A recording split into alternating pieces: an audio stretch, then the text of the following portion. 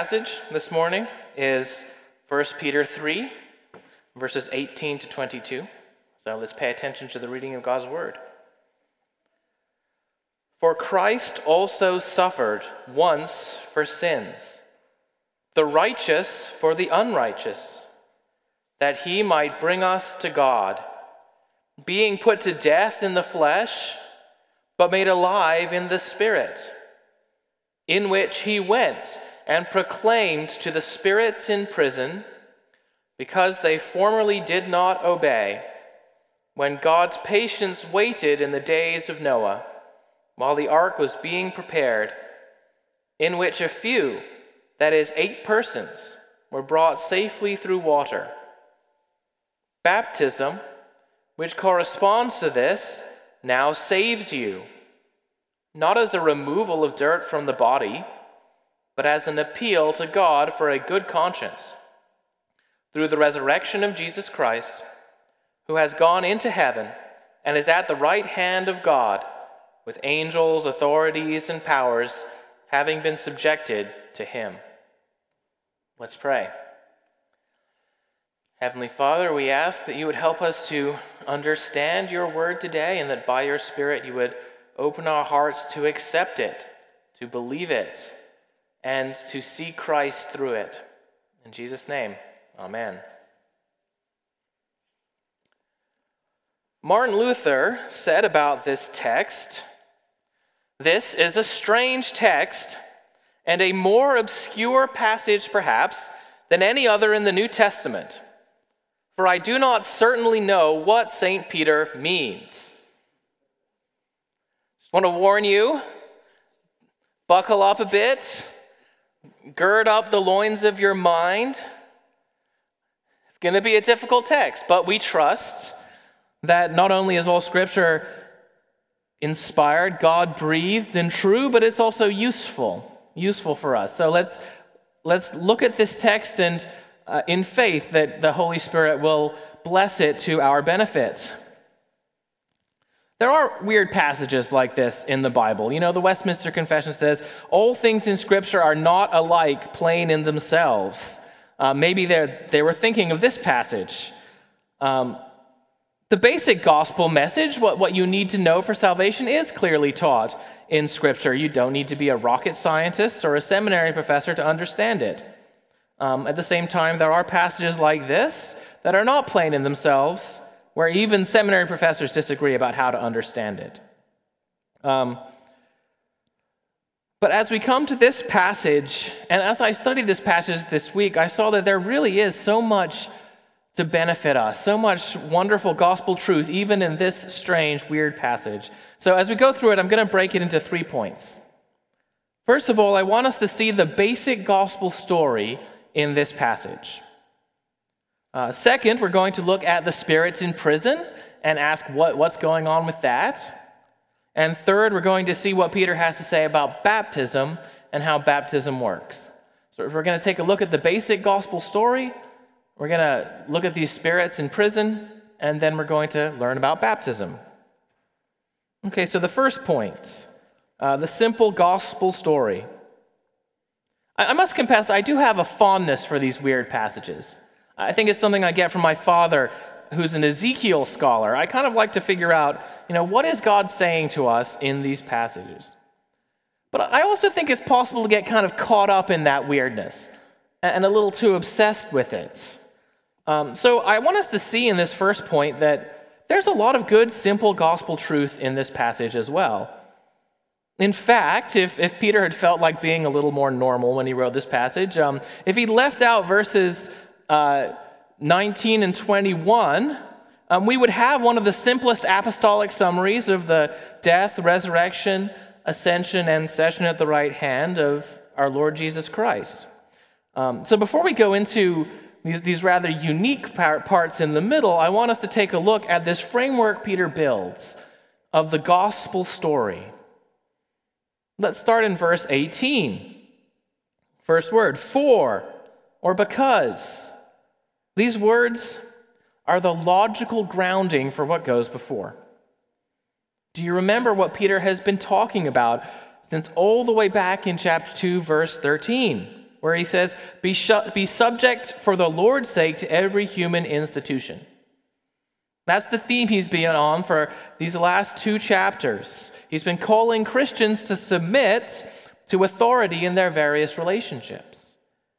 And if you take these passages from Peter and you compare them to some of the other passages in the New Testament about submitting to authority, you'll notice a particular emphasis here to the fact that this is often submission to unjust authority. Submitting to authority is often going to involve suffering, even if you do the right thing. The emperor and his governors are supposed to punish evil and reward good, but we know it didn't always work that way in the Roman Empire. In fact, Peter himself was going to get the opportunity to live out his teaching as he was executed by a Roman emperor. Masters will be unjust to their slaves and beat them. Wives may have unbelieving husbands who persecute them for their faith. Peter doesn't shy away from these realities. His hearers lived in an extremely hierarchical and brutal culture, and most of them had no recourse to political power or democratic representation to rectify these injustices. The early church was by and large on the bottom of Roman society. And when you're on the bottom of society, the temptation to resort to evil in order to get ahead must be extreme. If the system is stacked against you, why should you play by the rules? But Peter sums up his ethical instruction in verse 17 by saying, it is better to suffer for doing good, if that should be God's will, than to do evil. It's the kind of simple phrase that Peter is encapsulating all of his ethical commands here at the end. It is better to do good, even if you suffer, than to do evil.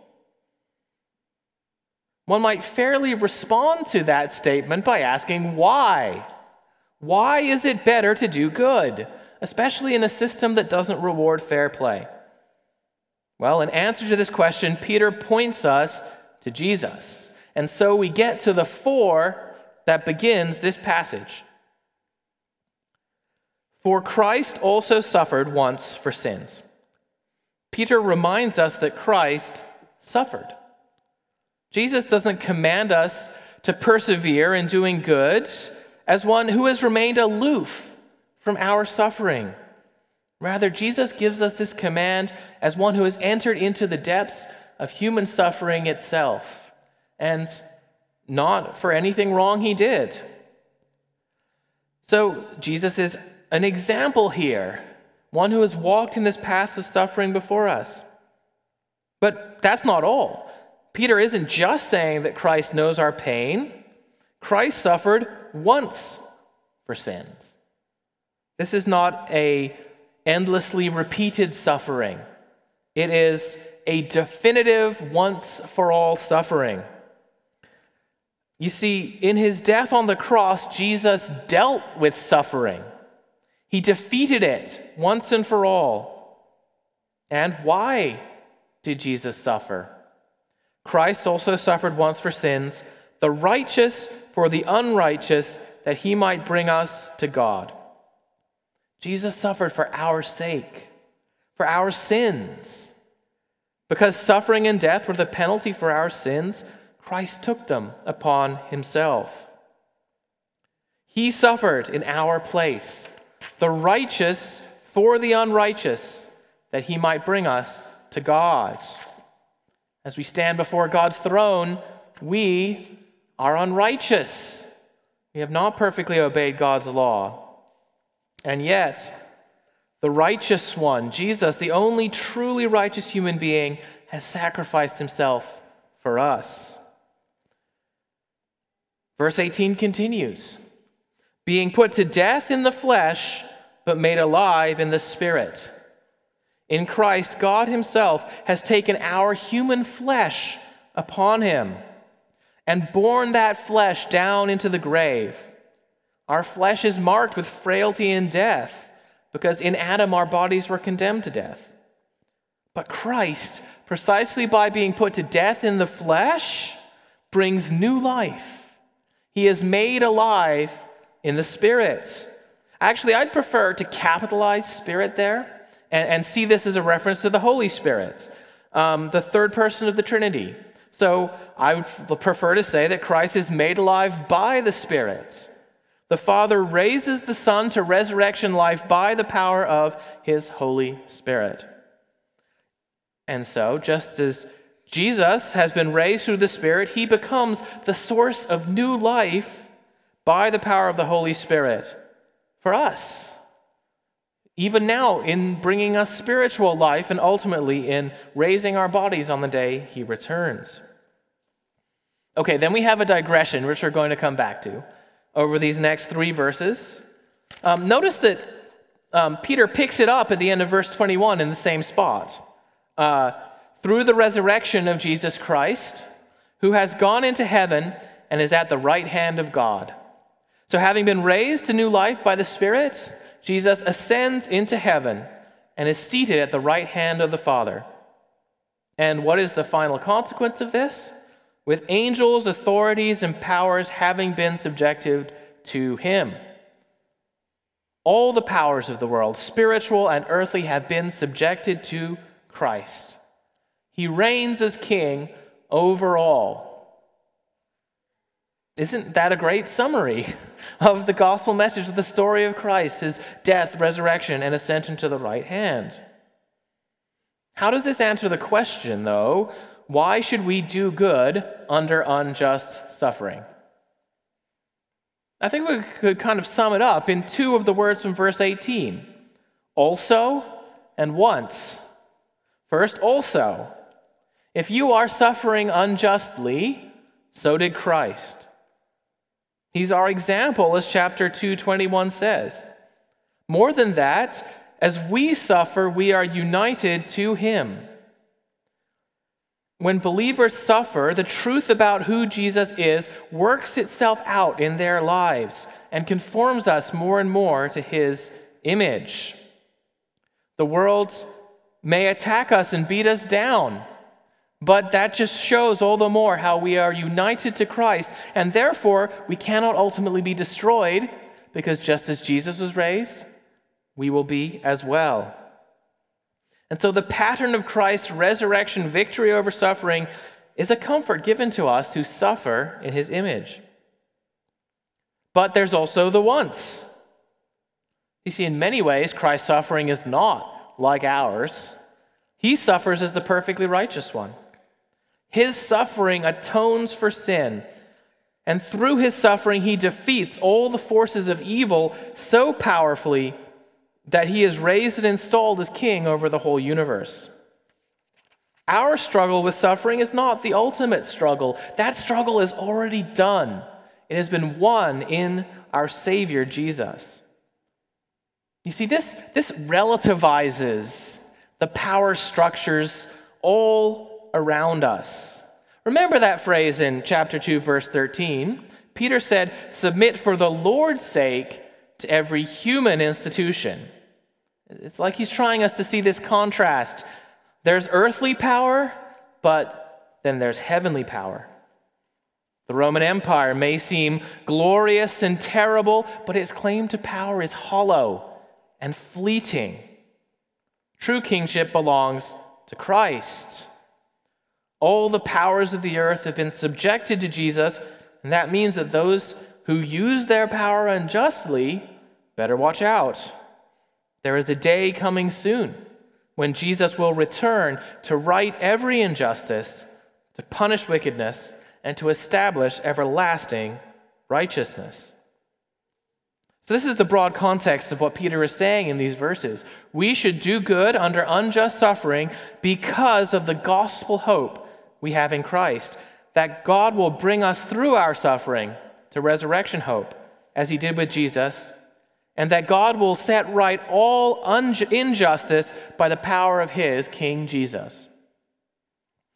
Okay, so that's the broad picture of what Peter is saying in these verses. Now, are you ready for some of the weirder stuff? Okay. Point 2, the spirits in prison. Verse 19. in which he went and proclaimed to the spirits in prison, because they formerly did not obey, when God's patience waited in the days of Noah, while the ark was being prepared, in which a few, that is, 8 persons, were brought safely through water. So we start with in which. I think which here probably refers back to the Holy Spirit. And since I said we're capitalizing Spirit, we should rather say by whom. So what's the connection between these two verses? Well, it's the power of the Spirit who raised Christ. That's the connection. The one who raised Christ from the dead is also the one by whom he went and proclaimed to the spirits in prison. But when did Christ do this? When did Christ go by the spirits and proclaim to these spirits in prison? And on that you get different interpretations. The time of the event is ambiguous too. Is this something that happens after Christ's resurrection? Or is this referring to something way back in the days of Noah? Both are possible construals of the text. And this has given rise to different theories over the years. Ancient interpreters tended to see this verse and a few others in the Bible supporting the idea that between his death and resurrection, Jesus descended into hell, beat up the demons, and rescued the souls of Old Testament believers. It's a common interpretation we find in the ancient church. People called it the harrowing of hell. I will say this story has produced some fun medieval art. One of my favorite triptychs in the National Portrait Gallery, depicts Jesus smashing down the door of hell, and there's this fuzzy black demon that's trapped under the door, and Jesus is stomping on him. As fun as that is, I don't actually think there's very good biblical evidence that something like this actually happened. So if that's not what this is talking about, then what is it? Well, another interpretation connects this verse to the next one and says, well, this happened way back in the time of Noah. And one thing you have to keep in mind for this is that Jesus doesn't come into existence for the first time when he's born as a human being. He is the Son, the Word of God. And the New Testament authors take very seriously the fact that Jesus, the Son, is already active in the Old Testament. And so this interpretation sees the spirits as rebellious humans in the time of Noah, and sees people like perhaps Noah, who would have preached to them, as preaching by the power of the Spirit of Christ. And so they would take this to be referring to Christ preaching through Noah and the power of his Spirit to that generation. I think, though, that there's a key to understanding this passage that is missing in both of these interpretations. And to get there, we have to think a bit about the community to whom Peter is writing this message. What did Second Temple Jews like to read in the first century? What were their favorite stories? Well, one book that stands out is the book of Enoch. I don't know if you've heard of it before. If you're in my home group, you're a little bit ahead of the game because we've studied Jude before and talked about it. But in the Dead Sea Scrolls, many copies of the book of Enoch have been found. In the New Testament, the book of Jude quotes the book of Enoch directly, and scholars find many other allusions to the book of Enoch in the pages of the New Testament. Why is that relevant to our passage? Well, the book of Enoch mentions a group of spirits who were imprisoned. In fact, it mentions that the fact that they're imprisoned multiple times. Enoch even goes with an angel to take a tour of the prison where the spirits are going to be imprisoned. So, from my perspective, it's hard for me to imagine any first century Jewish audience hearing about spirits in prison and not thinking of the book of Enoch.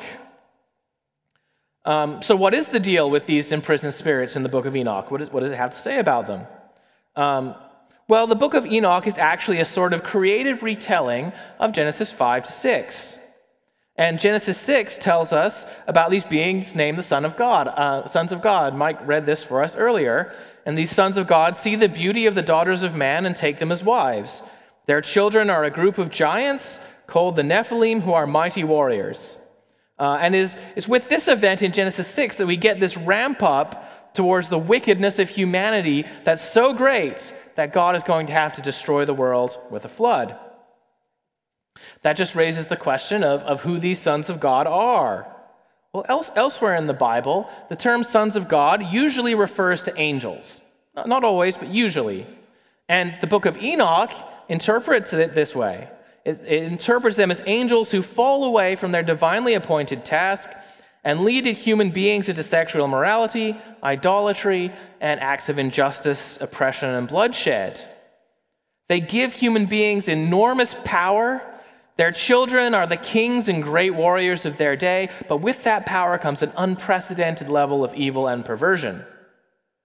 Okay, now I know that might seem like a weird interpretation of Genesis 6. There are others out there, there are Bible interpreters who disagree. They think that the sons of God refers to a group of powerful human beings or some other human being. And while I have great respect for many of these good evangelical interpreters, I think that some of the New Testament passages push us in the other direction. For instance, Jude 6 says, the angels who did not stay within their own position of authority, but left their proper dwelling, he has kept in eternal chains under gloomy darkness until the judgment of the great day. By the way, the he in that passage is Jesus. Jude says, Jesus rescued the people out of Egypt, and Jesus is the one who kept these angels in chains. Very similar to the way our passage talks about Christ already active in the Old Testament. It's hard for me to read about these angels who don't keep their position of authority in full without thinking of this interpretation of Genesis 6. 2 Peter, though the second epistle with Peter's name on it, chapter 2, verses 4 to 5, says, "For if God did not spare angels when they sinned, but cast them into Tartarus and committed them to chains of gloomy darkness to be kept until the judgment, if he did not spare the ancient world, but preserved Noah, a herald of righteousness, with 7 others, when he brought a flood upon the world of the ungodly," and then he keeps adding examples. Notice that Peter here puts this event right before the flood. He even has this nice Greek allusion to Tartarus, because his audience who may know pagan literature knows that, like in Greek mythology, Zeus imprisoned the Titans in Tartarus, and he's saying it's like that. God imprisons these evil beings in this primeval time. We could talk more about those texts, but I think the upshot is that, while I do respect the good evangelical and Reformed commentators who don't think Genesis 6 is about fallen angels, I'm kind of going to have to go with the apostles on this one. It seems to me that they're saying that's how they're reading Genesis 6, the same way that Enoch is reading Genesis 6. By the way, that doesn't mean that they think that Enoch is inspired scripture. We don't have to think that just because they quote it. The apostles quote many things, even pagan authors. Sometimes, my teacher, Dr. Beale, would say that it's like they're using Enoch as a commentary. Maybe it's a bit more fun than the commentaries we read today because it's actually a retold story, perhaps like historical fiction or Bible fan fiction, if you will. But the point is not that they agree with every detail, but that they find useful things in Enoch as it interprets Genesis 6. Okay, I know this is all a bit weird and maybe completely new to some of you. I'm going to go back to the YouTube video of this service later today and add a couple links to a couple podcasts in case you want to get more details or think about this a little farther. But moving forward, the idea of the book of Enoch, well, how would Enoch actually help us understand what's happening in our passage a little better?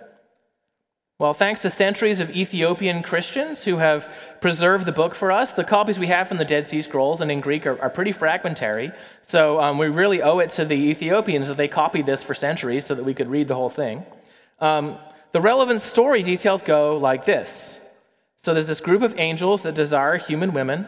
They leave heaven and come to live with human beings, taking human wives and begetting violent giants with them. They teach humans astrology and witchcraft and various other kinds of occult knowledge and instigate all kinds of violence and bloodshed. But the outcry of the oppressed comes up before God, and he decrees that the fallen angels will be judged and the earth will be destroyed with a flood. That's where Enoch comes in. Enoch is an exceptionally holy man. He receives visions of heaven, and he's sent by God to prophesy against the fallen angels, to announce God's judgment upon them and testify against them. In due time, Enoch's prophecy comes to pass as the fallen angels are imprisoned and the world is destroyed with a flood, of which the only survivors are Enoch's great-grandson Noah and his family. Okay, again, I'm not suggesting that Peter would necessarily endorse all of the details there. Clearly, there's some creative, interpretive touches. But notice that we have spirits who are put in prison, and we have Enoch commissioned to prophesy against them. And then put that together with 2 Peter and Jude, both mentioning this verse. And I think it's reasonable to think that Peter is referring to Genesis 6 here, viewed through the lens of the book of Enoch. What I think Peter is saying is that Christ, by the Spirit, condemned these fallen angels through the proclamation of Enoch. Okay. But what would the point of all this be? Like, why would Peter bring this all up? Is it just that, his audience loves these tales the way we love Star Wars or Lord of the Rings? And, so if I make a sermon illustration from Lord of the Rings, people are going to be happy about it? Maybe a little bit, but I think there's actually some deeper connections here. Remember that these fallen angels are a source of injustice and oppression. Meanwhile, Enoch and Noah and their family are portrayed as a tiny minority, without power in a world full of evil and injustice. They're up against these supernatural evil forces. But while they may not have the power, God does. The reason God allows this injustice to continue is that his patience is waiting, giving an opportunity for repentance. But God's patience will not wait forever. And finally, he executes judgment on the angels and delivers Noah and his family through the floodwaters in the ark. You see, I think Peter wants his listeners to see a parallel between their situation and Noah's situation. As they see the power and dominance of evil in the world, they're supposed to realize that it only continues because of God's patience. That one day, he's going to bring it all crashing down. At the same time, he will preserve his people. 2 Peter 2 summarizes the same point this way. The Lord knows how to rescue the godly from trials and to keep the unrighteous under punishment until the day of judgment. Notice how well this dovetails with the end of verse 22, where angels and powers and authorities are subjected to Christ. These aren't just the good, well-behaved angels here.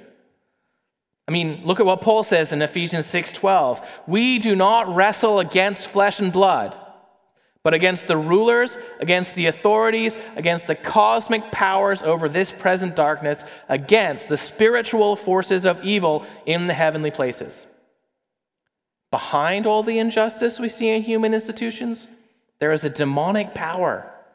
Evil has this supernatural dimension. But just as God defeated and judged the spirits who brought the evil that caused the flood, now Christ has triumphed over the evil powers of the present age by defeating Satan at the cross. They are subjected to Christ and placed under his feet.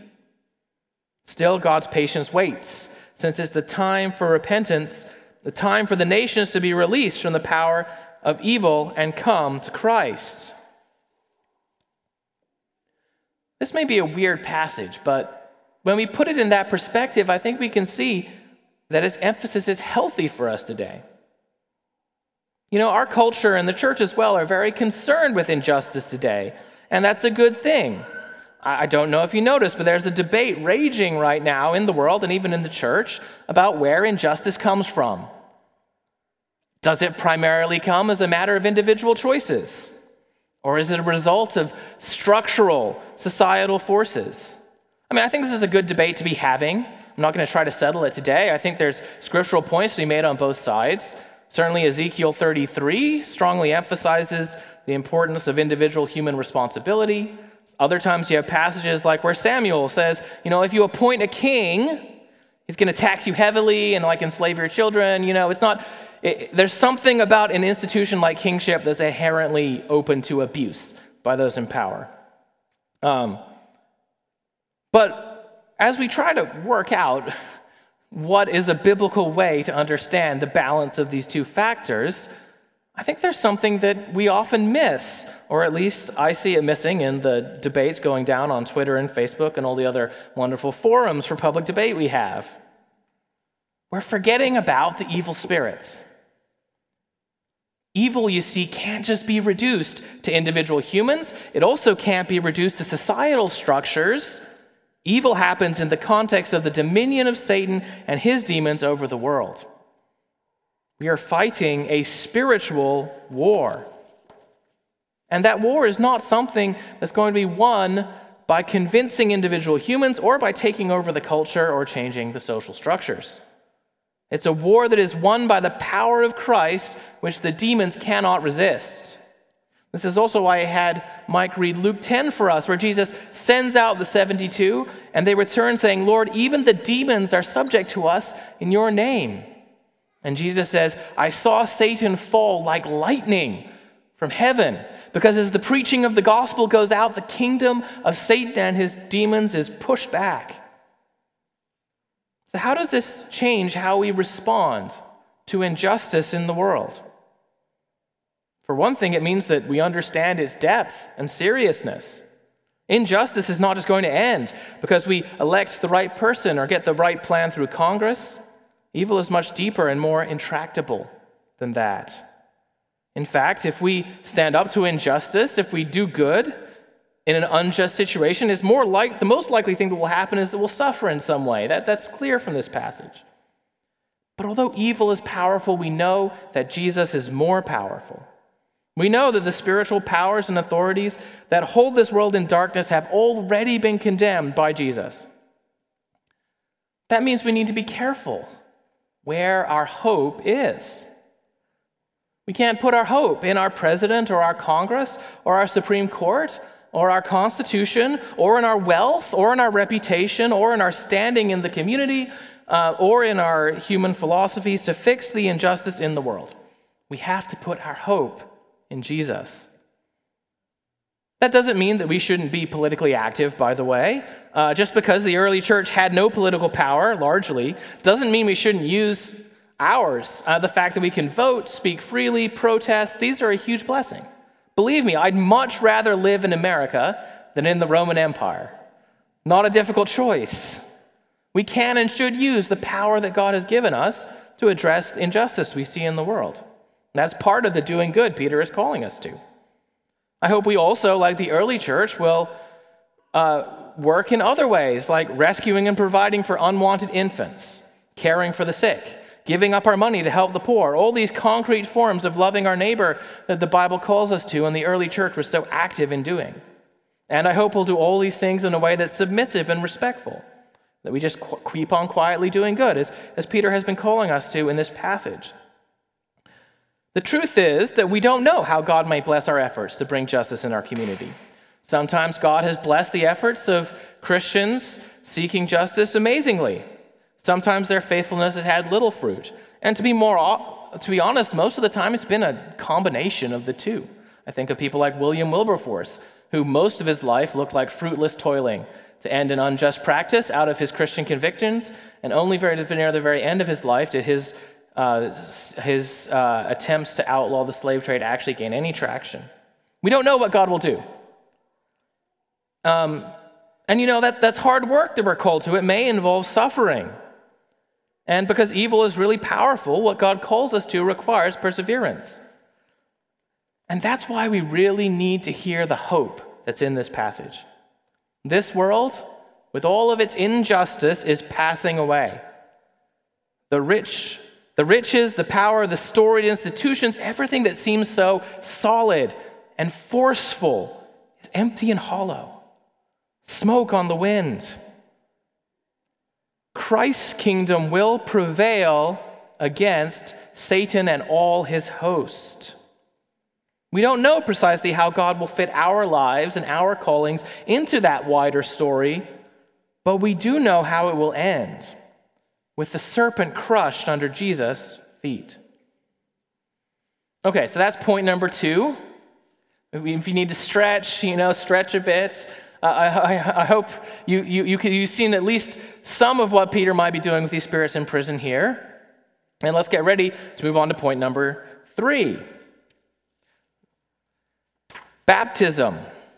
This is actually kind of smooth of Peter. The transition here is great. Having taken us back in time to the time of Noah, he now slides into the other thing he wants to talk about, baptism, by means of the water imagery of the flood. After all, this is one of the main 3 big Bible stories that stand behind the imagery of baptism. Do you know what are the 3 big narratives that stand behind baptism? At least in my opinion, it's first of all creation of the world out of water, the flood at the time of Noah, and the parting of the Red Sea. There are, of course, other ritual texts that also stand behind it, but these are the 3 big Old Testament stories that come up. In all of these cases, the waters represent death, and there is a spirit or a wind, the same word in Hebrew, spirit and wind, of the God, which comes and parts those waters, bringing new life through them instead. Recall that Peter has made clear in verses 18 to 19 that Christ does all these things by the power of the Spirit. So just as the Spirit drove back the waters of death to deliver Noah's family from the flood, just as the Spirit raised Christ from the dead, so also we discover the Spirit brings us new life in baptism. Peter says that baptism corresponds to the flood. The flood is a picture of baptism. Our translation says that Noah and his family were brought safely through water, but we could get the parallel with the next verse better if we translate it that they were saved through water. It's a cognate Greek term. Now Peter says baptism saves us. So he's paralleling the salvation that Noah and his family received through the flood and the salvation we receive through the waters of baptism. How exactly baptism saves us has been a source of controversy. Roman Catholics don't agree with Lutherans. Lutherans don't agree with Presbyterians and Reformed. Many Baptists and evangelicals don't agree with Presbyterian and Reformed. And so there's a multitude of different explanations of how exactly baptism works. I think we can open by observing this is certainly very strong language for Peter to say baptism saves you. Maybe it reminds us of similar strong language about the Lord's Supper. This is my body, Jesus says about the bread. And he says about the wine, this is my blood. Paul says, the bread that we break, is it not a participation in the body of Christ?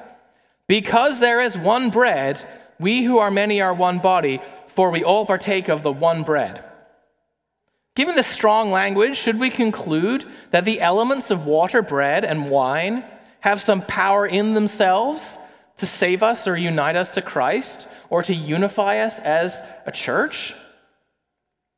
Well, Peter's next words in this passage suggest otherwise. For he goes on to say, not as a removal of dirt from the body. So it would seem that this power to save us that baptism has, it's not simply a matter of physically going through the motions of the ritual. So what does make the difference then? Where does baptism's power come from?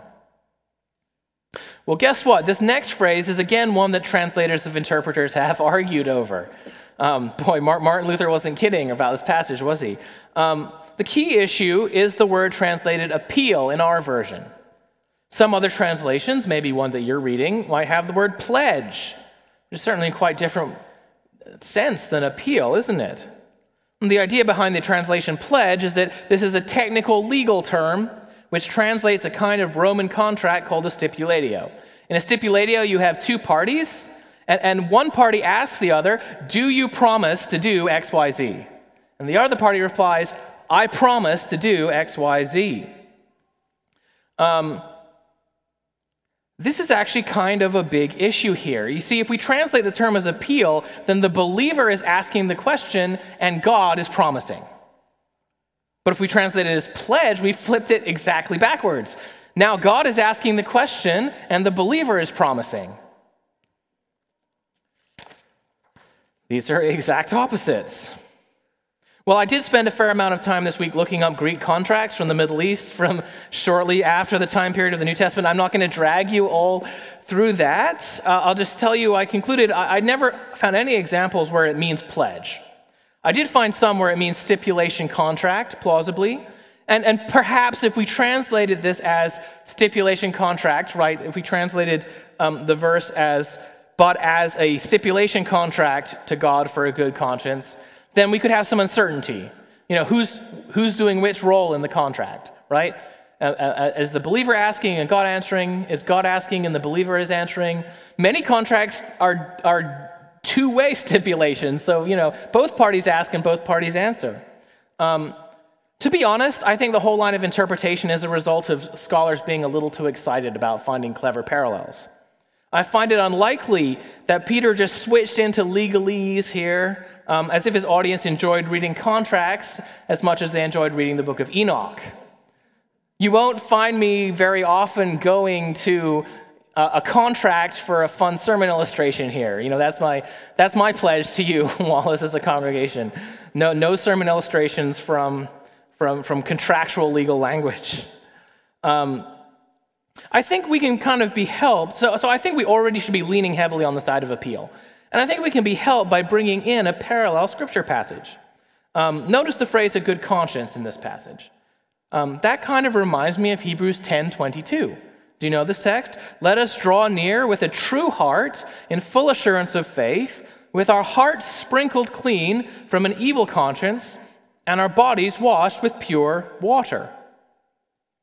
Notice the phrase evil conscience here. By the way, conscience in the Bible refers to an awareness of sin and righteousness.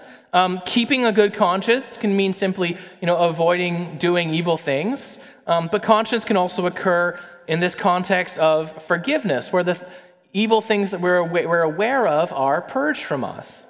And that seems to be what's going on in the Hebrews passage. What are we bringing to the table in that passage? Well, we're bringing an evil conscience. And using this water imagery, the author of Hebrews sees our hearts being sprinkled clean from that evil conscience. So we bring an evil conscience, it gets sprinkled clean. And the author of Hebrews tells us as well that this is all possible through faith. If we use this clearer passage to interpret 1 Peter, then it makes sense to take it as an appeal. We come to God with only our faith, asking God to cleanse our evil conscience and give us a good conscience.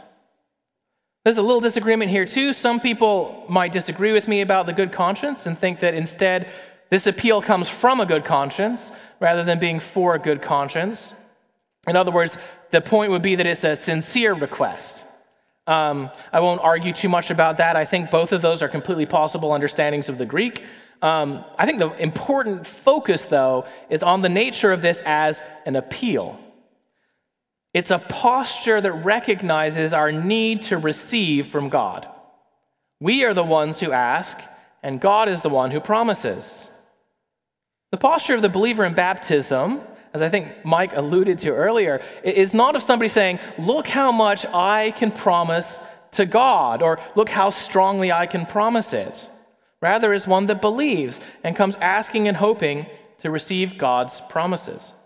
And that's not to say we shouldn't have vows in baptism, which the believer answers if they're old enough, or their parents if they're not. But that's not what Peter is pointing to as the power of baptism. In order for baptism to save us, there has to be a spiritual reality in our hearts, the reality of faith, which recognizes its unrighteousness before God, and like the tax collector in Jesus' parable, simply asks, God, be merciful to me, a sinner. This faith holds up its conscience to God, a dirty conscience, filled with sin, and asks God to purify it by the blood of Jesus. So the appeal of faith is the first spiritual reality necessary for baptism to save us. But there's another. Peter adds, through the resurrection. Remember that Christ's resurrection comes by the power of the Spirit. And so for us to be saved, the Spirit has to apply the power of Christ's resurrection life to our hearts. Paul says in Romans 6 that we are buried with Christ in baptism and raised from the dead into newness of life. So the Spirit first plunges us into the waters of death by baptism, burying us with Christ, killing our old self through the power of Christ's death, and then draws us up out of the waters again in Christ's resurrection, giving us new life. Just as the Spirit pushed back the waters of the flood to reveal a new creation, so our baptism signifies the new creation acted in our hearts by the Holy Spirit. And just as resurrection means the justification of Christ, that when God raises him from the dead, he's announcing that this is his Son, who, although he received the death of criminals, is nevertheless just. So when we are raised with our baptism, we are justified. Our sins are washed away. Our consciences are purified so that we can stand before God accepted in Jesus' perfect righteousness. Don't get me wrong here. Baptism saves you is still very strong language. And we should take very seriously this ordinance of baptism, commanded as it is by our Lord Jesus Christ. It's not just an empty sign. We should expect God to be doing something through baptism. The Westminster Confession says the efficacy of baptism is not tied to that moment of time where it is administered. Yet notwithstanding, by the right use of this ordinance, the grace promised is not only offered, but really exhibited and conferred by the Holy Ghost to such, whether of age or infants, as that grace belongeth unto, according to the counsel of God's own will, in his appointed time. So at least according to the Westminster Confession, God really does confer grace through our baptisms. Always remembering, of course, that it's through the power of the Holy Spirit and to those to whom it belongs. It doesn't just happen through physical water. Rather, it happens through faith that looks to God for help and the Spirit who applies Christ's resurrection life to us. By the way, I'm aware there's a debate about whether infants should be baptized. Good Christians are on both sides, and I think we've dealt with enough disputed questions here this morning. I'm going to be talking more about baptism in my Sunday school class at some point, so we can talk about that in that context. But I do want this morning to ask, how do we expect Elisia's baptism to benefit her? And what are we expecting will happen? Well, we pray that God would be pleased to accompany this sign which we have administered today with the work of his Spirit and with faith. We know that she cannot receive the benefit of this sacrament without receiving the spiritual reality it depicts in her heart. We hope that Elisia will look back on this day as a sign of the Spirit's work in her life. We pray that the Spirit would give life to her heart, which is by nature dead in sin, and work living faith, so that she can see the truth of who Jesus is in this sign. The fact that he descended into the waters of death for her.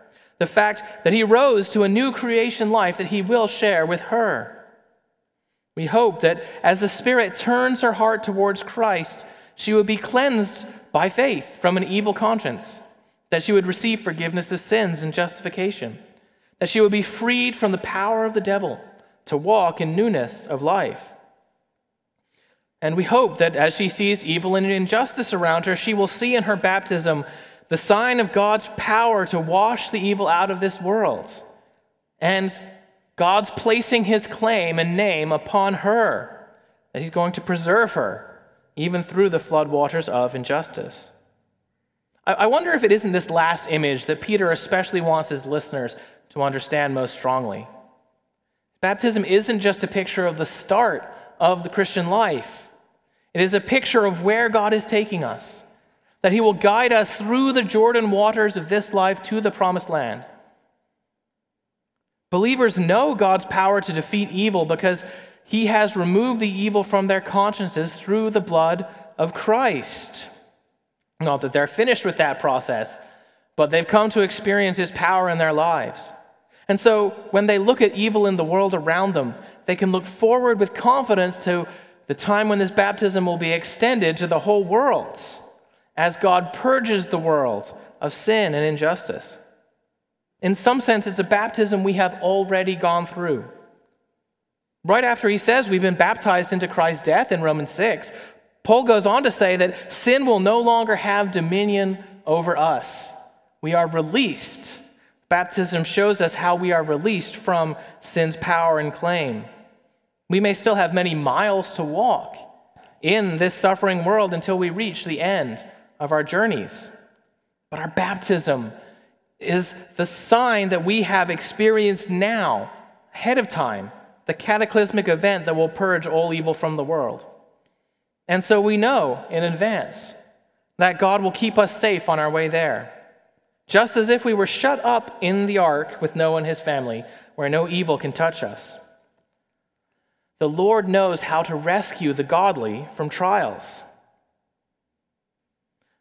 So as you go out into the world this week and you seek to do good, even if you suffer for it, to do battle with Satan's kingdom in the little ways that God has called you to, I hope you'll remember this sign of your baptism. In it, God has made a promise to you. Remember your Savior Christ, submerged under his suffering, but risen triumphantly to the Father's side.